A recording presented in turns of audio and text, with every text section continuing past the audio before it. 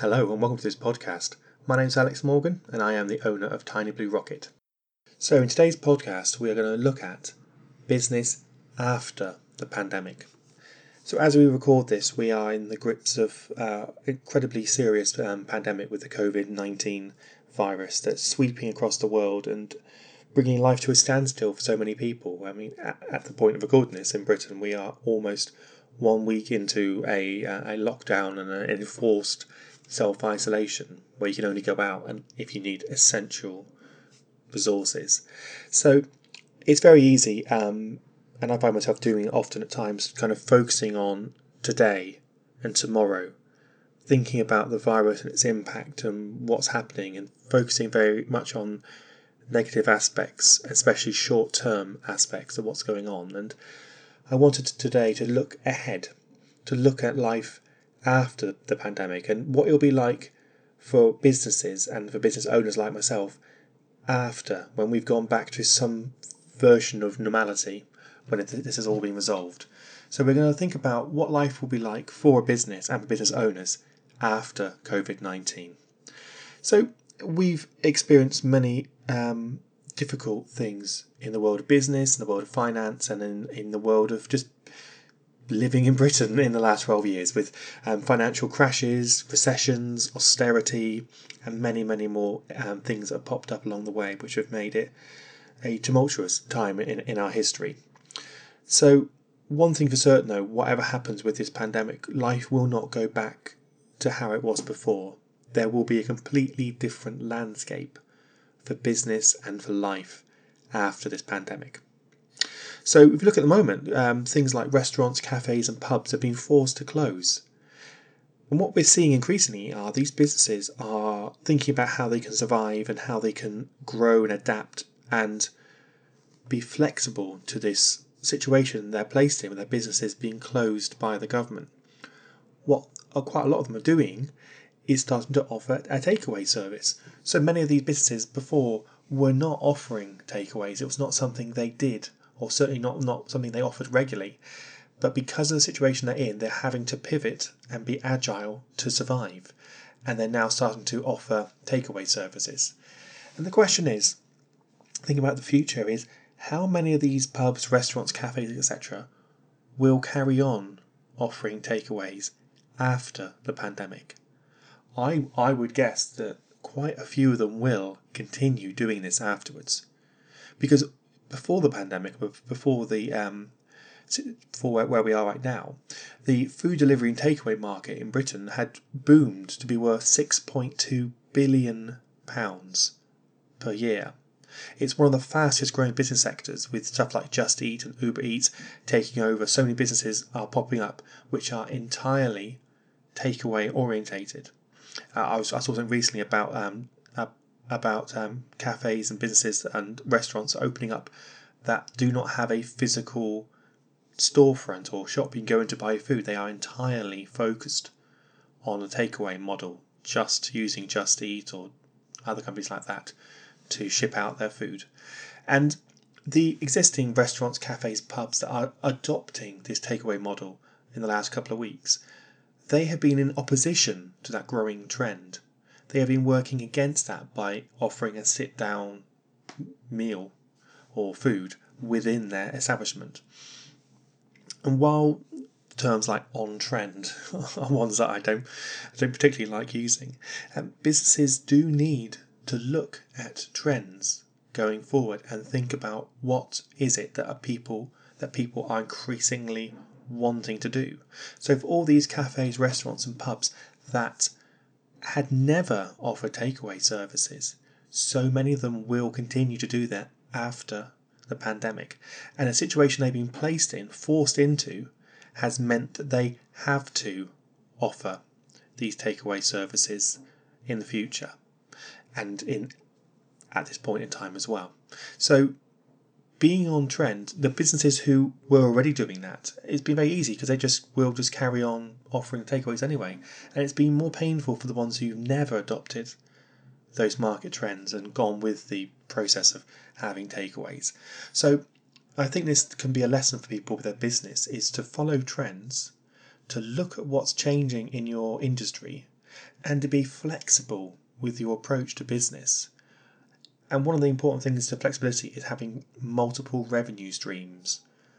There are so many businesses that have a very simple process. You would go into the shop and buy the thing.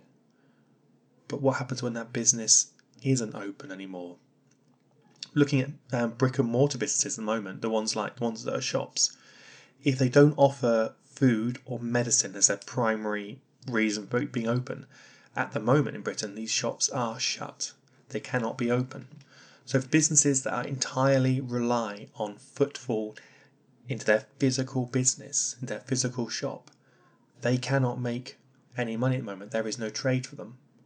Unless, of course, they had adopted being online. And that's the important thing for any business going forward, is fully embracing the online world of business. Because those brick and mortar businesses that aren't online, that don't use a website, who don't get the most out of the internet for their business, will be the ones who will struggle at this moment in time. But the clothes shops, the electrical shops, who already have an e-commerce store, they will ride through this reasonably, I would say reasonably well, but they'll find it very difficult, but they will have money coming in. People will still want to buy clothes, especially if this period lasts for months. Electrical shops will still doing very well while people are doing DIY around the house, fixing things they haven't often had the time to fix before. So businesses that are based online or have a function online will do okay out of this crisis. But the ones who have never really adopted the online world and have an online presence, they will be the ones, unfortunately, who will struggle. So what this unbelievably difficult crisis is showing us is the importance of being online as a business. Now, not all businesses can be online, of course. I mean, if you're something like a driving instructor or a hair salon or an oven cleaner, for instance, you can't really do that online. You can't teach someone to drive online. You can't cut someone's hair via email, and you certainly can't clean someone's oven through Facebook. You need to physically be there. So it's not easy for those businesses to have a straightforward business model that still works online.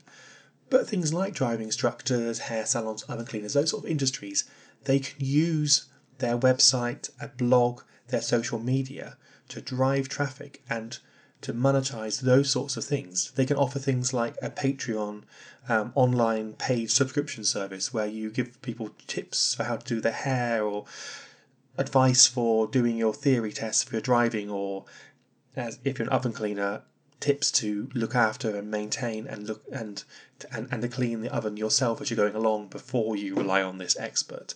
You can sell these skills online and monetize your knowledge and your expertise in an online way while still running a business in a physical way by physically taking people for driving lessons, physically cutting hair, physically going out and providing a deep clean to someone's oven.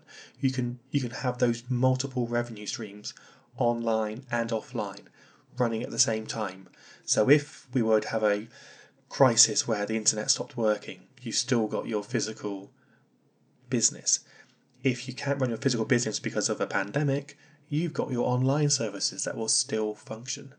And that is the important thing for businesses going forward, is that flexibility, that agility, and the chance to just move with the times, with the trends, and to keep generating that recurring income one way or other.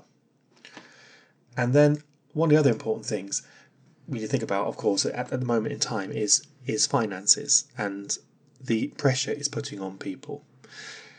So as time goes by, people are currently living in a world where we are very much focused on what's happening right now and the impact of it. I mean, from my point of view, I've got 2 young children who would normally be at school or nursery who are now at home running around, and I'm trying to run a business and do other things business-wise online, whilst also looking after them, teaching them how to do their maths and English, and doing phonics lessons online, and also batch cooking food, so we've got enough in the freezer in case one of us is poorly and we do have to self-isolate for 14 days.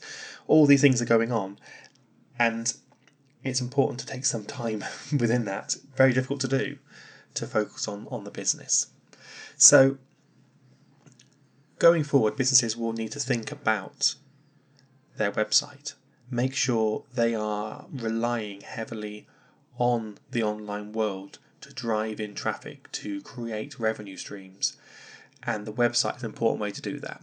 So come back to the finances. At the moment, I might be, if I was saying to you, get your website improved, let's work on it now while you are at home with the children, when you can find some time between lessons and screaming and running around and noise. Take some time to work on your website and make it better for your business. But you'll be saying, I can't afford to do that. We're looking at somewhere in the region of 500 quid minimum for a nice new improved website.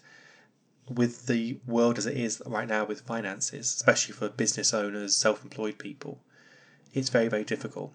So at Tiny Blue Rocket, what we are offering in this period are fully flexible payment plans.